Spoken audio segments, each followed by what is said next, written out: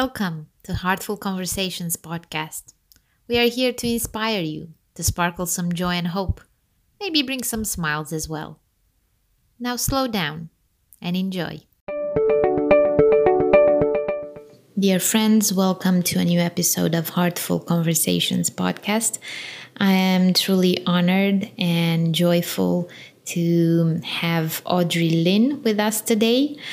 Audrey is such an amazing human being. She has the most beautiful smile and the kindest heart that I have ever met. But apart from that, what we can say about Audrey is that she's had this amazing life experience that has led her to devote her life to serving others. You will learn more about Audrey from our podcast today. And I just want to say that when I have the opportunity to have such truly gifted and beautiful speakers in our podcasts, it just feels like the world can really be a better place. Such a joy to have you, Audrey, here. And I'm so grateful that you accepted the invitation and we finally got to have the call because we've tried a couple of times before. But these are uncertain times and we adapt and we try to be flexible. So I'm really happy to be with you today. And I will just have to say that I kept thinking of you. There was like this one phrase to say something about you and about knowing you. For anyone who doesn't have any information, I would say that to know you, to know Audrey, is to completely and utterly fall in love with your beautiful smile and with your joyous open heart. So this is my sense of you. This is how I feel you in my heart. And I really cherish your mere existence, to be honest with you. Thank you so much for being with us today. Maybe I would also start, because this is just my representation of you, but who is Audrey Lynn? Oh, is that a question? Oh, yes. That's a good question. I don't know. You don't know. But thank you so much for having me. And thank you for hosting these conversations, Leela. I feel like I can say the same to you. You just have you just make everyone around you feel comfortable with your kind of child's, openness and heart. So yeah, I think, who is Audrey? Oh my gosh, what a big question. Who are you? Who are any of us? I think that's like the ultimate question. I can answer that in so many ways. But yeah, I'm a daughter, I'm a friend, I'm a sister, I'm a educator, but I think deeper down, I kind of just see myself as, a drop in the stream of consciousness, a drop in the streams of consciousness, and trying to, contribute my little drop into the oceans of our existence. So I think when I think about who am I, there's this image that pops into my head of, I think when I was in high school, after I graduated high school, I spent some time hiking through these mountains. And I remember the first time I saw the night sky the way it really is. And I was lying, it was, open sky. I was just lying down on the ground, before bed, before sleeping. And you could just see everything. You could see the Milky Way, you could see satellites, you could see shooting stars, you could see the planets. There was no light pollution around. It was just so everything was so vibrant that I felt like I was falling up, like I was falling into the universe, because that sky was just so bottomless. And I remember thinking, wow, if everyone could see the night sky the way it really is, without any of the light pollution, to see all that's really there, the whole world would be so much more peaceful, because we would realize how much of a little blip we are to the whole scheme of things. And I think sometimes that feeling, some people might find that uncomfortable, but for me, I've always felt so comforted by the fact that I'm just this little blip, and it takes the pressure off of you. It's a healthy perspective, because then you don't take yourself so seriously. Yeah. It's something, and you feel like you're a collective, Yeah. I was just reminded right now when you were saying that we are teaching kids in school, with our social emotional learning programs, and there's this curriculum where they learn about taking perspective, and also learning about how is this problem, in the scheme of things, and they learn to put it in is this a small problem, is it a tiny one, is it a small one, is it a medium one, or is it a big one, and you give them like really practical examples of this colleague of mine, he just broke my pen, and I'm just so furious right now, and surely enough, the fury is there, you acknowledge the emotion. And then after a while, when we talk with them, we're like, you remember when we talked about volcanoes and how in the past they used to erupt and, they would destroy people's homes and that. And if you think about, what happened with your pen, was that problem related to the volcano problem, and then they start to think, whoa, well, that's a huge problem, the volcano. My pen is a small problem. So, yeah, it really helps to put yourself in that perspective. Yeah, and I love that. It's all relative. Yes, exactly. Yes, beautiful description of yourself. And I guess this is a learning process. And I think even throughout one single day, if someone asks you several times this question, you get different answers of it. Yeah. And, exactly. Also, we change in a way, although a couple of weeks ago, my grandfather turned 92. Oh my gosh. Congratulations to him. Thank you. And my mom, I couldn't visit him, of course, and he was back in my hometown. I'm in Bucharest, which is not very far, but anyways, I couldn't go visit him. But my mom was telling me on the phone that they were talking to him, and they were asking him, he's pretty lucid, and he knows a lot of things around him, and he stays by himself, so he doesn't need help from time to time only. And he was asking, okay, so Dad, do you know how old you're turning today? And he couldn't say how old. He said, I know when I was born. And so my mom put the year there. And then he said, okay, so this is 2021. And she did the calculus like, you're turning 92. And he just looked at her in awe, kind of like slowly his face turning into this disappointment, sort of not 73 or 70. So he stopped somehow. He stopped somewhere there at 70. He was 100% sure. He couldn't believe it. He was 90 something. And then I was telling my mom, but what if this is what kept him for so long? Because he knows he's younger. And now that he knows he's 90 something, he'll feel older. You shouldn't have told him the truth. But actually, even my grandma, who passed away before him a couple of years ago, used to tell me that, I sometimes look in the mirror and I know it's me, like I touch my face. I know this is who I am, but I can't understand why the way I feel doesn't match in any way the way I look. Like I want to be on this beach dancing and, doing all this and traveling. She was already 83 or something at that time. Wow. And by the way, that year, she just took the courage to actually go to Greece where she had never been before and to go, with a bus and do that because it was her dream. Wow. But that sense of, I am just this young dancer on a beach and that, and I know when I'm actually trying to dance that I'm going to break a hip, but I don't understand why there's this difference between how I look and how I feel, Yeah. And so, unfortunately, impermanence is there. And I think this last year we've been forced in a way to look closer to how change acts and how it has become a daily constant and probably the only constant for many people.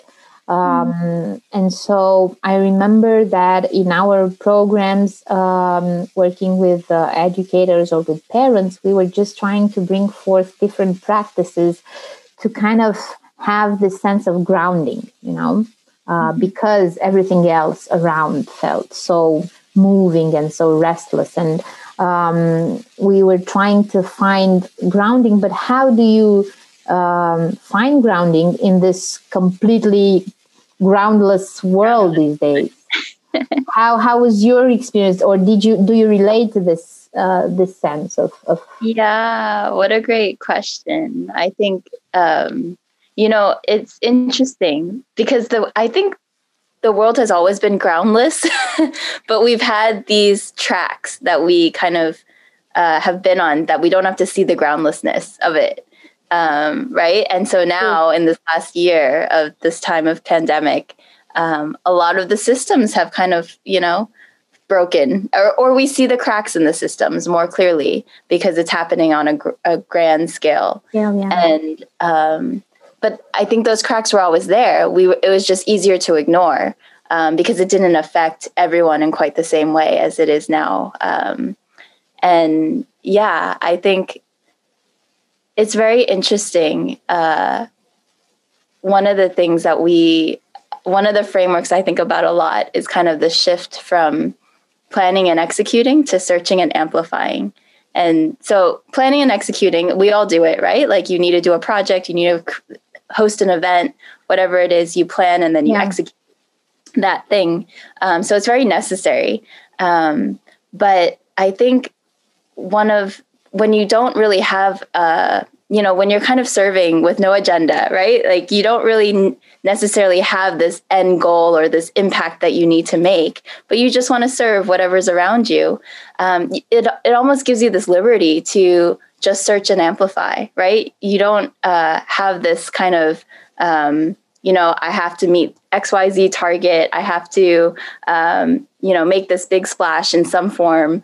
But it's just kind of this, I'm just doing an experiment in practicing in myself to be more generous, and I want to try to grow in service. And so with that mindset, I think there's this way of, just kind of looking around, saying, okay, if I can just serve with whatever I have, how can I see the value that's right in front of me? And how can I nurture that into greater bloom?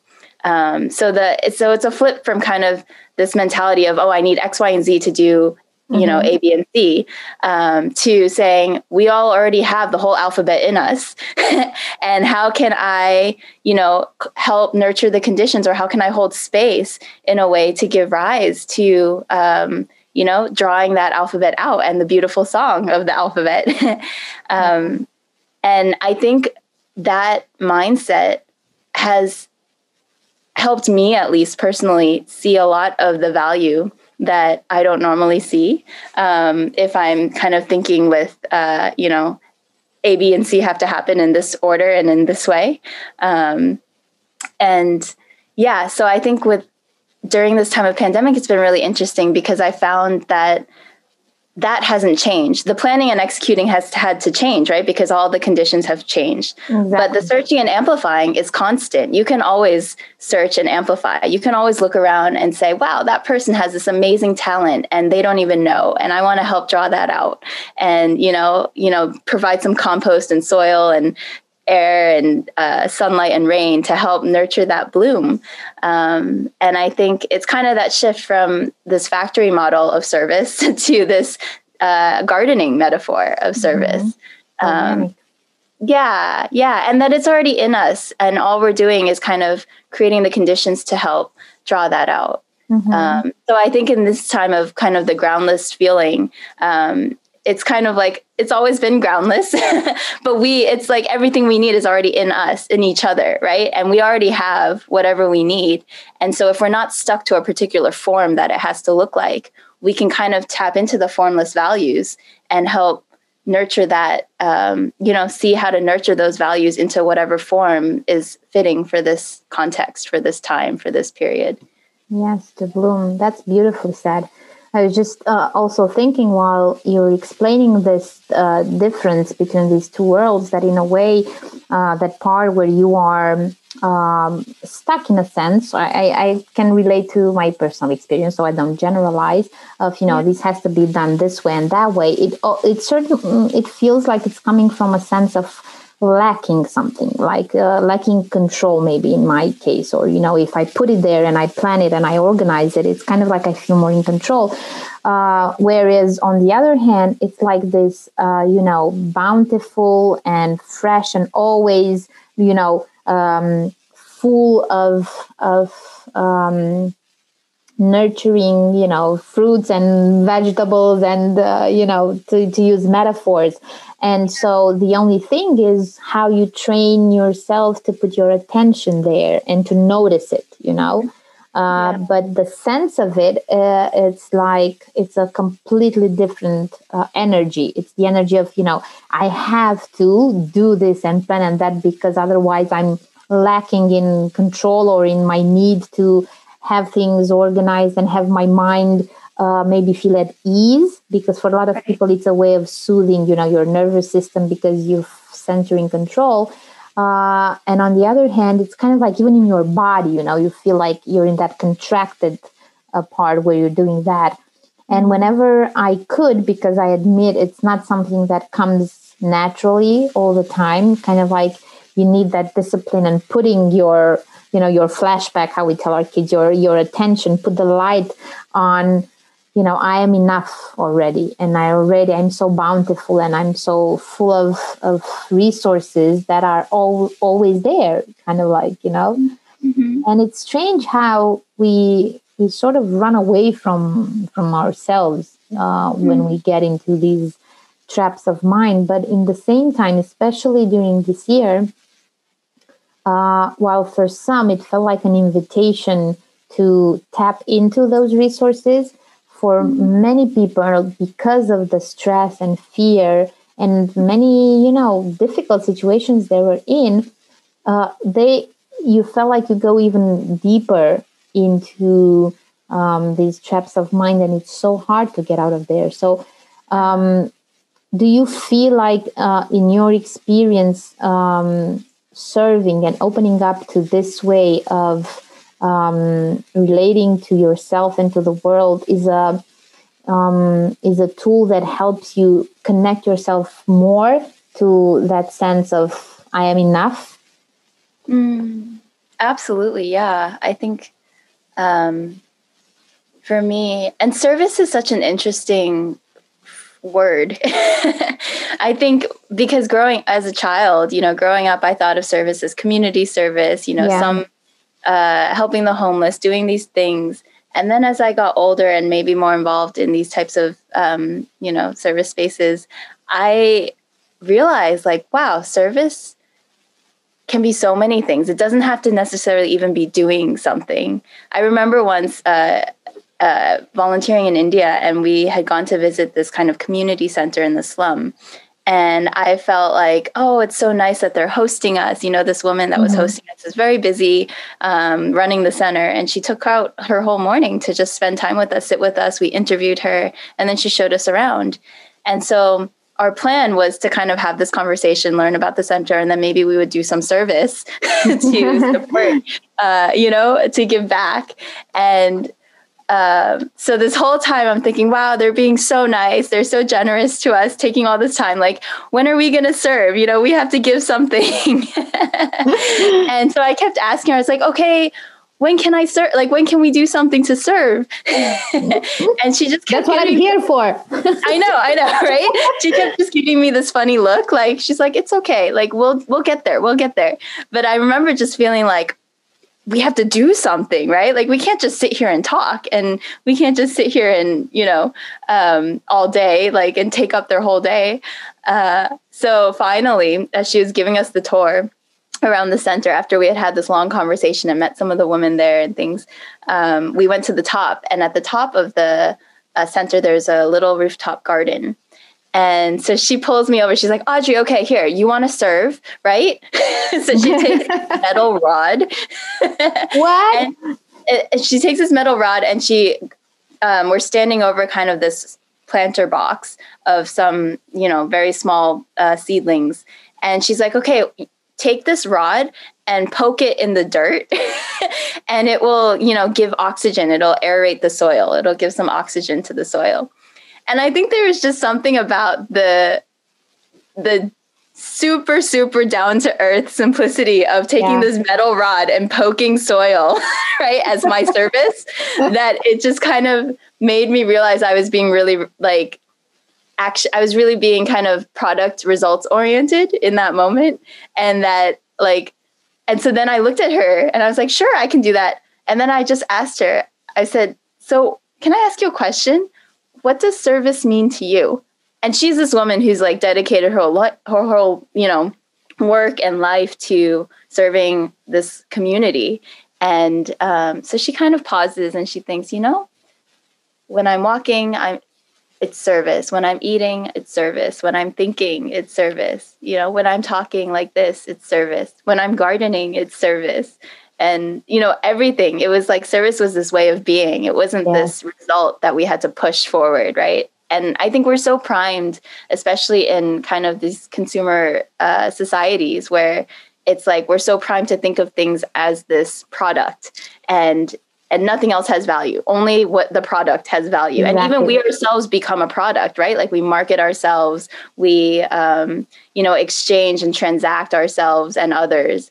And so we start to see each other as these products too. And if we're not doing something, right, if we're not producing something, then we're not producing value. That's kind of the mentality in a subtle way.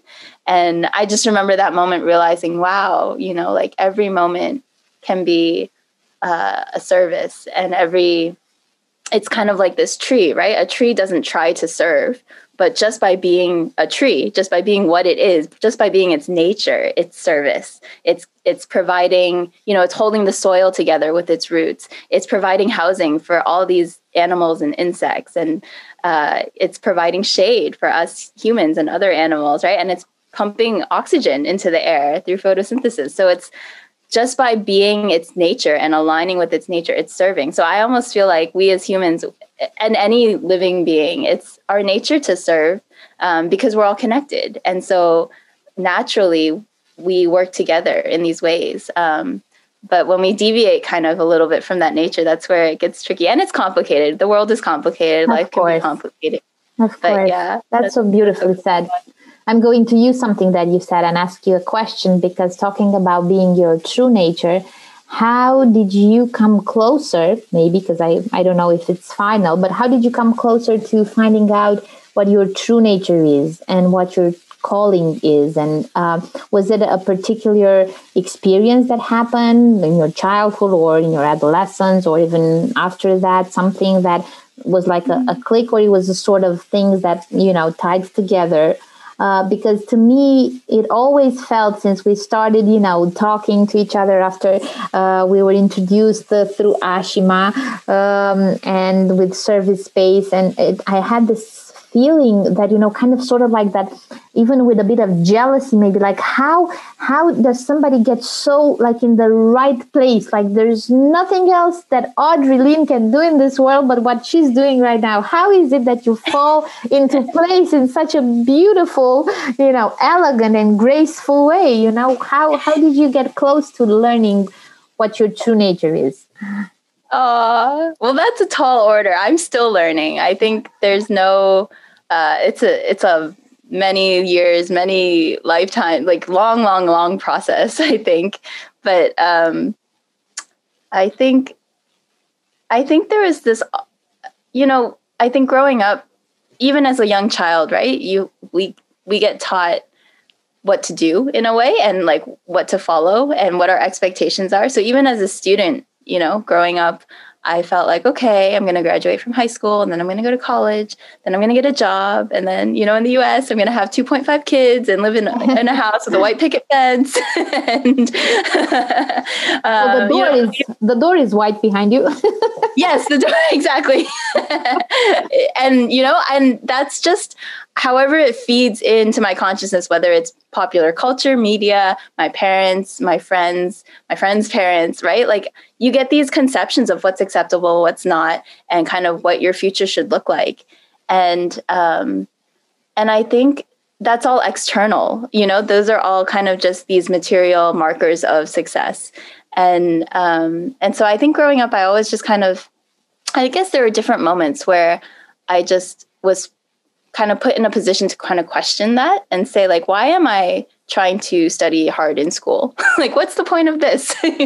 Or why do I want to go to college? You know, like, just because that's kind of the blessing, it is a blessing to kind of have these opportunities, but it was an unquestioned blessing, right? Like, I wasn't questioning why I was doing what I was doing. I was just kind of following along, just because that's what everyone did. And I think at different points, there's kind of a emptiness in that. There's kind of this kind of, this lack of knowing, of aligning, you know, what's really inside you to what's this external manifestation of how you're living your life. And I think there's always going to be that in some ways, because we always have these structures and we always have these, ways of operating. But I think for me, what's really brought out a sense of joy and a sense of kind of that being that little drop in the ocean, that comforting from being that little drop in the ocean and not taking myself too seriously, is just service. And I remember I used to get very self-conscious, and I still do. I get like nervous, you know, talking in big groups or even in a circle and things like that. And after some time, I think I remember one year I made a New Year's resolution that I was going to say yes to anything that was outside my comfort zone. You know, if I got asked to host this or do that or whatever it is, even if I wasn't comfortable, I would just push myself to say yes and see what happened. And talking and hosting or a group, that was actually outside my comfort zone. But I kept getting kind of think that when they would meet you. Well, the thing is, because I forced myself to say yes, I actually ended up realizing the reason that it's outside my comfort zone, or that it had been outside my comfort zone, is because I was so focused on myself, in the sense that, like, I was worried about myself, right? Like, how will I come across? I don't have the words. How will things appear? And what will people think? So I had all these thoughts, and I realized that everyone else is thinking the same thing about themselves. And so then as soon as I realized that, I was like, oh my gosh, how can I make everyone else feel comfortable to just be themselves? And it's like, there's that quote, I think Gandhi says, you know, the best way to find yourself is to lose yourself in the service of others. And as soon as my orientation flipped from, you know, what am I going to say? How is this going to sound? How can I create the right content for this situation? Right. And I flipped that to say, like, who's here and what are they feeling and what are they going through? And how can I make them more comfortable and just, you know, add a little lightness to their day? As soon as my thinking shifted, everything kind of shifted to reorient in that way. And of course, everyone, you know, like, it's when that framework of self merges into the framework of other, it's kind of like, wow, we're all in this together, you know? And it's not even is this my thought? Is this not my thought? Is this someone else's thought that, like, you know, traveled around the circle and reached me? Because there's a collective intelligence that surfaces from, you know, when everyone comes together in these ways.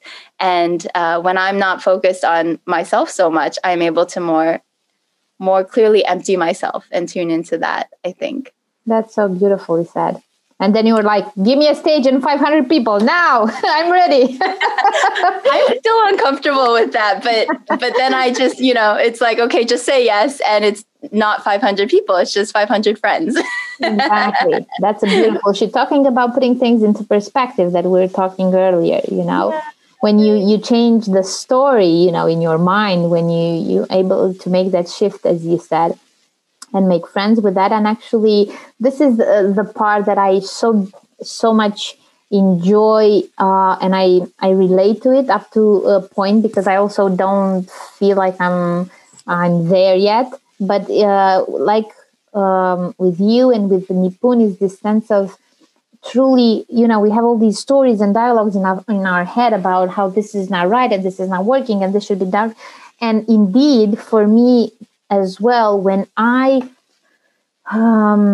like you said, serving or service, like it kind of like has a certain note to it now, that's been used so much. But when I can be in the presence of other people in a more genuine way, it kind of flows naturally, that I'm interested in their stories and I'm interested to see how, if we merge these stories, maybe something pops out that it's useful to this one or it's useful to that one. And that was the magic that I felt during the leadership courses from you guys from Service Space, because we would get together, these people, and it was just through this mere sharing of everyone that was like, okay, it kind of felt like what you said right now, this story was kind of like what I needed to hear today, sort of, So everybody would have these sort of experiences. We call them, magic and something out of but it's just, it's a sort of common sense, in the bigger scheme of things. We are just still, I think, novices when it comes to this. But this was the sense, like, not like you said earlier, not in the sense of serving, which is still beautiful and it's still something that will come naturally to go, and help with this and that in different communities, but just how you are, your presence, how you come in the world, whenever you open the window, the door, whenever you meet someone, even through Zoom now, because we don't open the doors and the windows so much. We open the Zoom window or whatever. But the same thing, if you are there, fully yourself, just clothes off, completely naked. Don't take it literally, guys. Don't do this on Zoom. But you just open yourself and you are there. That itself serves, because you are serving to begin with your most beautiful mission of being, your true nature. And I think this is when we see one another and we see, this connectedness. We see that we are here for one another. This is I was talking recently with a friend about, why, because I had this question growing up, talking about being kids and having the big questions. And I remember that, we were back then, Romania was a communist country and things were, everybody, was dressed the same, doing the same thing. Everything was like, parents having the same jobs, doing the same thing every day. We go to school, we come back, parents go to groceries and come back. We do the homeworks and all of that. And I remember my mother recalls this, and she told me I was probably around 7 or 8 years old. And just the same, she would come back from work and we were home from school and we're supposed to prepare lunch and then, do our homeworks and then go out and play. And I came into the kitchen. I was probably upset of something at school that was building up to this momentum. But then I went into the kitchen and I said, Mom, is this how life is going to be like forever? Is this it? Sort of like, is this what the world looks like? We just live in this, blocks of flats. We go to the schools, we come back, we cook dinner, we do the homework, we go play, and then the same day repeats itself. Because I can't do this. She remembers that I was so tiny. I was this tiny girl and I was like, she could see panic, in my eyes and in my voice, like, Mom, this is my future. Is this my future? Please tell me this is not it. Please tell me there's something more to this. And I remember that I would try to connect with this more, and usually it would just pop out in the simplest ways, like, being outside on the summer holiday and starting to rain and feeling, the drops of rain and us kids rushing, to play and laughing. And for a moment there, I would have this sense of, okay, this joy that kind of feels like it's overwhelming and it's taken me off, my body and but I couldn't put it in words at that age and in those times. I can remember it now. But I was like, kind of like curious about this and always, like trying to look, is this it? Is this, there's more to this? What. And so I don't know, we it feels like as we grow, we are pulled further apart from who we truly are, but we are, if we try to stay connected, we kind of always try, but let me try and see, is this what it felt like? Okay, let me have this for a minute, and then you're pulled back right in, and then years pass by, you go to college, and then you have maybe an encounter with someone and you feel that again, and it's like, oh, this is what it was, but then again you're pulled away from it. So it's kind of like this dance back and forth, Yeah. Well, I think it's easy and it's so reasonable, right? As you get older, you just get caught up in the running, the making a living, the kind of runnings of everyday life and what you have to get done, what you have to do, how to survive, these types of things. Yeah. Yeah. I think for me, oh, go ahead. No, I think it's true. It's true what you said. Yeah, no, I think for me, I think this keeping death kind of at the forefront of my mind has made me question, has helped me kind of like, find that core connection on a daily basis, even if it's the most mundane thing. Like I could be doing a spreadsheet, I could be working on a spreadsheet or tracking something or whatever it is, right? It could be super mundane. But as long as it's like, I know this is serving this greater thing, then it's like, oh, I get to do the spreadsheet. Amazing spreadsheet. Yeah, no, but I think like that, I remember like a kind of more of a turning point for me around that was when I was when my father passed away. And I think I remember putting his clothes, like washing his clothes, wrapping them up in bags and taking them to donate, and I remember folding his clothes and recognizing like, oh, I remember when he used to wear this shirt, or I remember when he used to wear this jacket, right? And just, I have all these associations with it. And then realizing like, now it's just an artifact, like he's never going to wear this again. He's gone. And someone else might wear this. That's great. But it's like, now it's almost like the shirt kind of doesn't have its purpose anymore. It doesn't have that meaning anymore. And it's just this piece of cloth. And I remember looking at that, like looking at these clothes as I was folding it and getting it ready to donate and just thinking, wow, when I die, someone is going to take, someone's going to fold my clothes and donate them, hopefully. And someone's going to throw away my toothbrush, right? Someone's going to throw away my leftovers in the fridge. And all these kind of mundane things that we actually live for, right? Like it's like those, all the things that we think are so important that make up, that compose kind of the cadence of our days. It's like all of that, like that doesn't last, those things are just so ephemeral. They're just so, gone, and they can just be gone in an instant. And when we go, and I think I remember thinking, what really lasts? Like what, and for my dad, as I was folding this clothes, I was thinking, well, what will really stay? All his material things eventually will get distributed here and there. But what really kind of stays and leaves a legacy in our hearts? And it really is. It's like, well, I'm living, like he's living through me, all that he's taught me, all the things all my mannerisms that reflect his, right? Like that's still living. And all the love that I learned from him, I think that's still living and fueling in other ways. And all those small moments where, and so I think that's kind of hard to think about in the kind of schedule of your day to day. But I remember it just kind of making me think, well, if I die tomorrow, like what will I wish I had done differently? And I feel like that's just been a helpful question since then, of like, okay, if I die tomorrow, will I die smiling? Like, well, what do I need to do differently if I won't die smiling?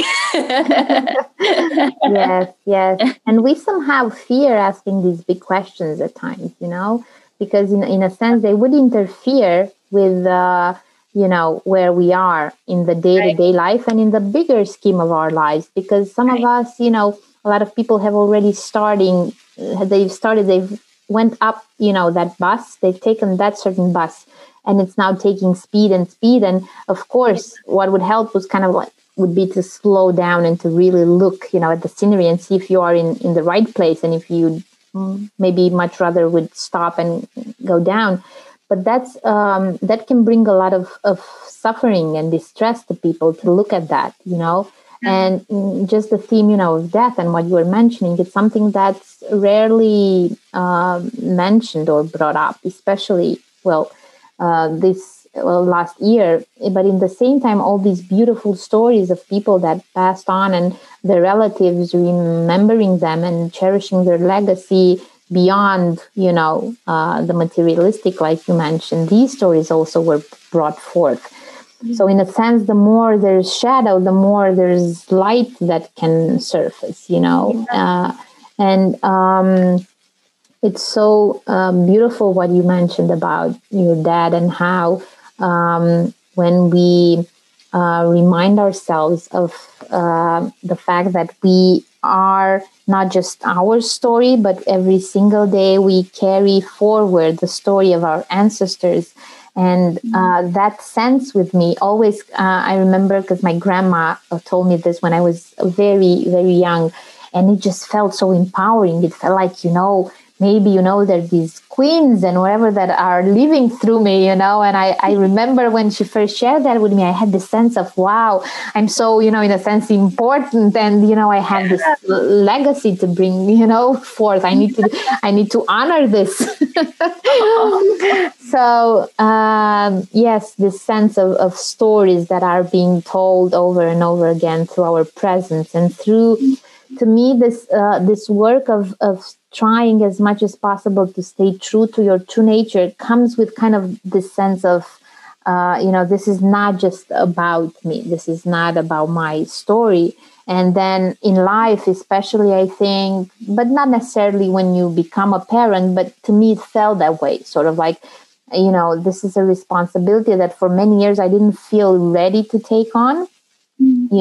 Talking about things, how they're supposed to do. Okay, you get the college degree, you get the job, you get married, you have the kid, and so on and so forth. And I wasn't there, I wasn't there. I was on this self-discovery journey with myself, and it felt like there's so much coming, forth that needs to be seen and needs to be honored and in a way soothed and nourished, because there were maybe some wounds, some sufferings. And I was like, how would I, just take on this responsibility of bringing a child into this world when, there are all of this unsolved, unresolved things that I would just pass them on completely, And I had the story from my grandma of the stories, and my story has to be special. I can't give any story, forth. I at least wanted to feel more authentic, and for me to feel more connected with my truest heart. And I don't know if it was related to that, but that's when I made a big shift from the type of work I used to do to moving onwards to a nonprofit organization and to education further on, and so on and so forth. So I think it is a beautiful journey, but it does have its ups and downs, and it can get scary, and it can get isolated or lonely. And so I think that when you have a community around you, and when you have people who can support you in that sense, it's just so helpful. And this year has proved to me that while in a sense I thought, communities are very local things and are things that are especially with you guys, and with our trip to India last year, and getting to know you and the whole family, of Service Space and the volunteers. And it was like, for the first time in my life, it moved on from this kind of like conceptual understanding of compassion and serving and all of that to this truly embodied, living, breathing, touching, tasting experience we had with you guys. It was just you guys, we were just swept off our feet with your generosity and openness, and how, we were just see these people for the first time, like, felt like sisters and brothers, and we were hugging all the time, and thank God we hugged so much back then. We got our hug quota in. Yeah, we got our oh God. So this is something that for a lot of people, and maybe this is something we can end with, because I think it would be an inspiration to a lot of people. When I talk to them and when I share about Service Space, when I share about Nipun, when I share about you, they're kind of like looking at me, come on, get real. These are, okay, maybe they're real people. I'll give you that. You won't invent people right now because I can look them up on the internet.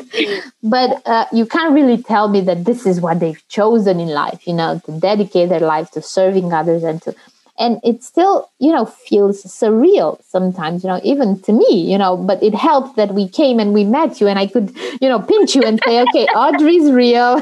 Check that off the list.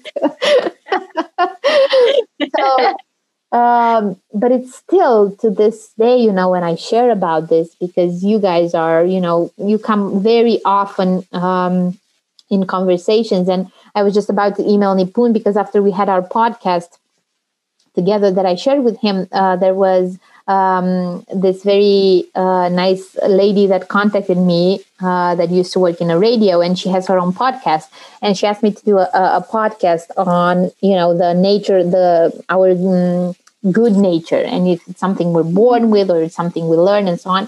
And so we did the podcast, and she told me that she will kind of like put different bits and pieces, and I shared so much about Nipun and you guys that I think half of the podcast is with Nipun, he's recorded there. And so talking about ripples.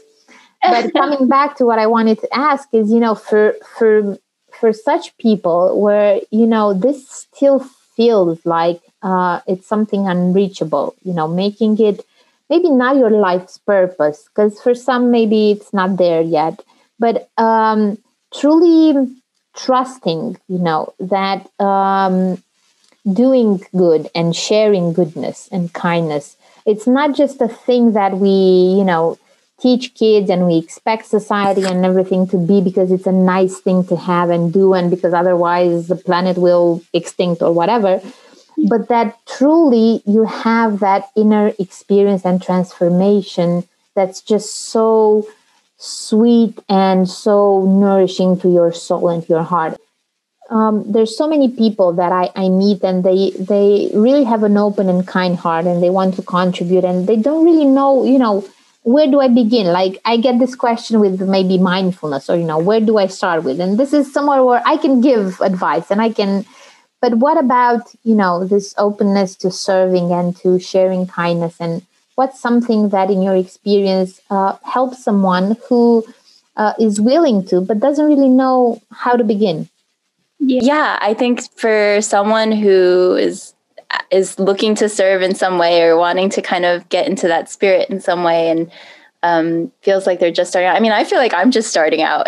There's so much to uncover, I think, in this. And it takes on so many different forms. I don't think it has to look like, that you're dedicating your whole life to this. And I don't know if I am, right? I'm just kind of taking it day by day and seeing what happens. So it's not necessarily this big thing. I think we're kind of trained to think of things in these big things kind of ways, but it's really the smallest things that actually then become these huge things. Like even yesterday or a couple days ago on our so one of our websites is called Coronavirus, which is kind of this started during the pandemic as a play on coronavirus. Karuna means compassion in Sanskrit. Yeah. And so it kind of sounds similar.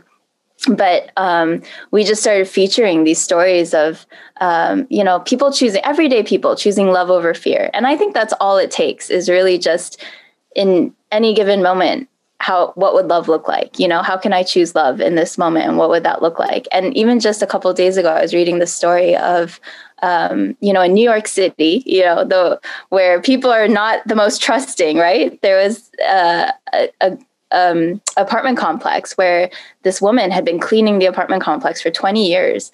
And And then during the pandemic, she was furloughed, but she still would show up to clean. But it was really, she struggled a lot. She ended up having to move to her sister's place. She lost her home. It was a tough time. Yeah. And the residents in the building loved her. They were like, Rosa is the sweetest woman. And she's always so kind. She's always just got this big smile on her face and so cheerful. Like, let's do something for her. And so they ended up surprising her. They all contributed. They band together and they schemed to get her the penthouse of this New York City apartment. I have goosebumps. I know, right? And they each contributed, and they were able to pay for 2 years for her to live in the penthouse of this apartment that she cleaned for 20 years. And they surprised her. They brought her up. The real estate agents said she thought she was just being asked to clean the apartment, right? Because that was her job. And then they surprised her with the keys to it. And it's and that feels like such a big thing. Like, who does that, right? Like, that feels like what in New York City, the penthouse, and it feels like such a big thing, but it really is just a bunch of neighbors saying, oh my gosh, let's just show some appreciation to this woman that's been so nice to us for so many years. Yeah. And I think beautiful. Just from that small intention, things that are unheard of can become ordinary, like it can become a normal thing to just leave groceries outside of the door of a friend, right? Especially during these times. But I think, I always think of how we have these smile cards, right, that say smile, you've been tagged. Experiments in anonymous kindness is the name of the game, and now you're it. So you do a random act of kindness anonymously, and you leave the smile card behind to invite the recipient to pay it forward. And I always think about that because kind of how that is like the opposite of a prank, right? Usually you pull a prank on someone, it's to make their day harder. They're kind of it's in a funny, like a haha funny way, but now you have to clean up, or now you have to figure that out. But what if you did a prank that made someone's day better, and how it's not hard to do that at all, right? You can pay the toll for the person behind you, or you can, put an extra ticket for the subway, and hang it at where you buy a subway ticket, and, or leave groceries outside a friend's door, or bring a sick friend some soup, or do the dishes, for your loved ones, even when you don't want to. It's the smallest things, I think, end up making the world of difference. And it's not just the difference that happens externally, but I think the way that we start perceiving the world changes. I feel like I start seeing opportunities to do a small thing for someone else, constantly. But I think it's in our basic nature, and I think small things are the core of it. I think I never try to think of doing anything big. I actually kind of am averse to doing big things. I couldn't really agree with you on that, but because it's a bunch of big things are just a bunch of small things added up, right? Well, yeah. If you put it that way, then okay. But that they become big when we have the capacity collectively to hold it, rather than kind of getting to it too quickly, I guess, before we're ready. Yes. Well, patience, that's another subject. We can have a whole podcast on that. Trusting and having the patience for things, to fall into place once you've put your good intentions there. And actually, that's a good subject, because I always, especially recently, struggle with this idea of, keeping things small, because this is still so very relevant, the one-on-one with someone who needs to talk to you, and just really being there and listening. And even, within the organization and the things we are doing to, promote the social emotional learning practices. And it would be so much easier, to have it on a grand scale of, the ministry and having it all throughout schools and everything. But then so much would be lost in terms of how profound you go in the process, and how much of that inner transformation takes place if you just rush things and you just give people, I don't know, the curriculum and that's that, and you do it.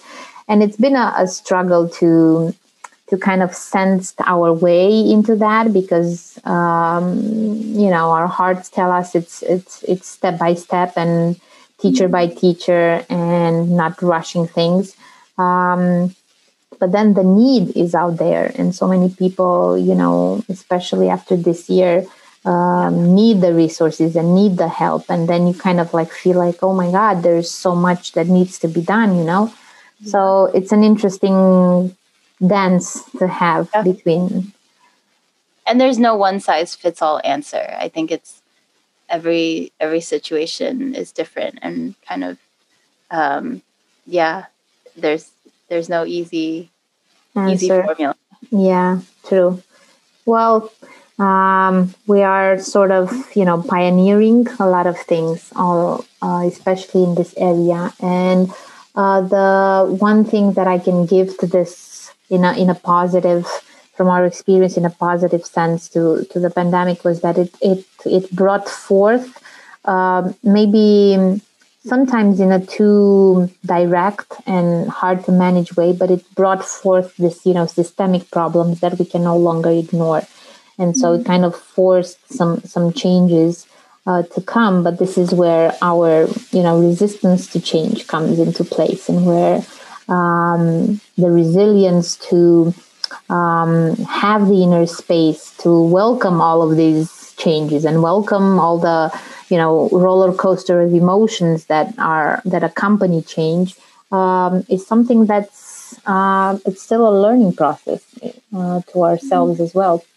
So it will be an interesting journey ahead. But I can say that knowing that out there in the world, there's so many people, amazing people that we've met and we keep meeting in all of these organizations and places that are doing so many helping and wonderful things to make it easier for everyone. It just feels so empowering, and it just keeps you going in a way, because you can get easily isolated, sometimes in your work. Maybe you've sometimes felt that as well, although you guys are, such a big community. And I feel that even if you see we meet maybe once in a year, sometimes physically, if we're lucky enough this time, on Zoom, just knowing that you are out there, doing your beautiful work is just so soothing to my heart, and it gives hope and it gives joy and it gives trust. And I'm really grateful for that. Yeah, me too. I'm so grateful to know that you're out there doing and being you, and spreading the goodness in whatever ways that you can. I think that's all it really is, right? Like, we're all just kind of doing our little bit, and to know that each of us are doing our little bit, and we're not the only crazy people out there. In the meantime, we stay with our memories from last year, and with the blessing that we could do that. And if there's anything, any ways we can be helpful, like, we're always happy. We're here. So I know you are, and you've been amazingly helpful, and we've done so much thanks to the fact that we've had your help, with the platform and with our courses. And it's just it's a process from here onwards on how, talking about true nature, how to tap into how we can really be of help. And because there are a lot of things coming at us right now, because we've just planted some seeds there and now they're coming towards us, but some of them don't feel like, this is the right way. This is why I was saying earlier about, doing small things versus, there's these big organizations who want to have, like the 1,000 educators and having the trainings, but it's not really how we have our impact, Right. I remember when we had our last educating course, we can only have, 15 places maximum, because, just like leadership, you can't work with, that's the magic of it. And we had more than 120 requests to join the course. And it was heartbreaking to say no to 105 people, know. And that's why afterwards we, did a webinar and something to offer to those people, because in my heart it was like, this is so hard to say no to people who are so excited to learn and be part of this. But at the same time, it was just so clear that I'm not going to compromise, the way we know this works and the way this goes into depth of and into the essence of things. But it's hard because everyone keeps coming, and because we've also had problems with funding and all of that. Everybody's like, but this is how you get the funds, and this is how you get why don't you engage in this? This is the solution. Otherwise you're going to die. It's not sustainable. It's not going to work. And it's really hard, because you have this ping pong in your head of like, I don't want this to die. I want this to be out there, but how do I keep my core values and my and make sure it doesn't turn into another thing, like a different thing altogether. It's tricky. I mean, even especially because with the pandemic, I feel like one thing we've learned is that we have such a more captive audience now, right? Because everyone's home, everyone has time, and everyone's online. Captive, that's a good word. Our attendance has like grown so much because of that, I think, compared to like pre-pandemic to post. And like even with the laddership circles, we've had to kind of innovate a little bit more to meet that demand of so the same thing, because so many is like since the pandemic, because now everyone's like, oh, the systems are broken, how can we lead with love? Now everyone's like asking these questions. We were saying this for quite some time now, but okay. Glad you have joined us. It's like that's great that it's at this, that the pandemic has kind of pushed this extra acceleration button to say, hey, we need to change what we're doing. So we actually, that's why the pod platform came together as like this space to help offer it to a broader audience. And I was also hesitant because I was like, well, we like really in our laddership circles, it's like 15 people. We really kind of make sure that it becomes this really tight knit space. And we do a lot of pre-work to make that happen. And then in this, I guess it's just, if so many people are looking for this, how can we offer it without losing the essence of what it is? And so I think a lot of design thinking went into kind of how to offer the pods in a broader way. And it's actually been pretty interesting to see, like now we've been able to have this like a 4-week laddership pod with, 100 people or 200 people and still kind of more or less it's a little different. I mean, it is bigger, but there are ways that we can kind of help maintain that intimacy and that sense of like inner transformation in the design. So I don't know. We can talk about that another time if it would be helpful or whatever. Yeah. But it's interesting. Yeah, it's interesting that we bumped into sort of like similar things. And I know I have a way. That's why I keep working with that, because I know that sometimes I'm very, I'm very open and creative, and I don't want, boundaries with so many things. But then when it comes to like, what's fair and the values, I make no compromise. Like, talking about, I don't know. It is, but it can be counterproductive. You're very intuitive with that, right? Like, yeah. Yes. It can be counterproductive in the sense that, like, I'm just, no way, I'm not doing this. Even if you give me, I don't know, I get the funds and I get to have, to do this and that, I'd rather not. And I said no to some things. And people around me, you have these two sides, these two camps. And there's people who say, it's not wise and it hasn't been a good move. And it's just my stubbornness, and it's being childish, and it's being, kind of like, I don't know, spoiled, that I just want to play with these toys and I'm not going to play with other toys. But to me, it's more like, it's not a matter of that. It's a matter of, it's not even my toys. It's right. You're the steward of the toys. So then why, I don't get to choose. And it's so intuitive, like you say, like it doesn't come natural. It comes like I would have to force something in me to. Yeah. And that's important. Because if you do, like, once you say yes to those, even if when it doesn't feel right, eventually it's like, that quote, off by an inch in the beginning, off by miles in the end, right? So you're kind of like protecting that, the values and not wanting it to morph into something else. True. Which I think is valuable. And every context is different. And yes. That's also true. That's why sometimes, I question, because I know, we don't have this community like, you guys have, and, with the volunteers and all of that. And sometimes I try to question, I try to have this process with myself and see if it's not my own mind limitations more than, the way I put it, like it's my values and that it's not an ego thing, and it's not a, I try to pay attention to where it comes from, to make sure it's not something else there. It's not a different story. Right. So, yeah, we'll see where things... yeah, totally. I think for me, it's often like, I feel like it comes down to the intentions, and if the intentions are aligned, because it is very subtle. Like if an intention to spread, social emotional learning to hundreds or thousands of students is a beautiful thing. But that's also very different from an intention to kind of nurture that seed within ourselves and kind of share it in a way that's not just about hitting those numbers, I guess. Yeah, definitely. For me, it's not about the numbers. And it's also,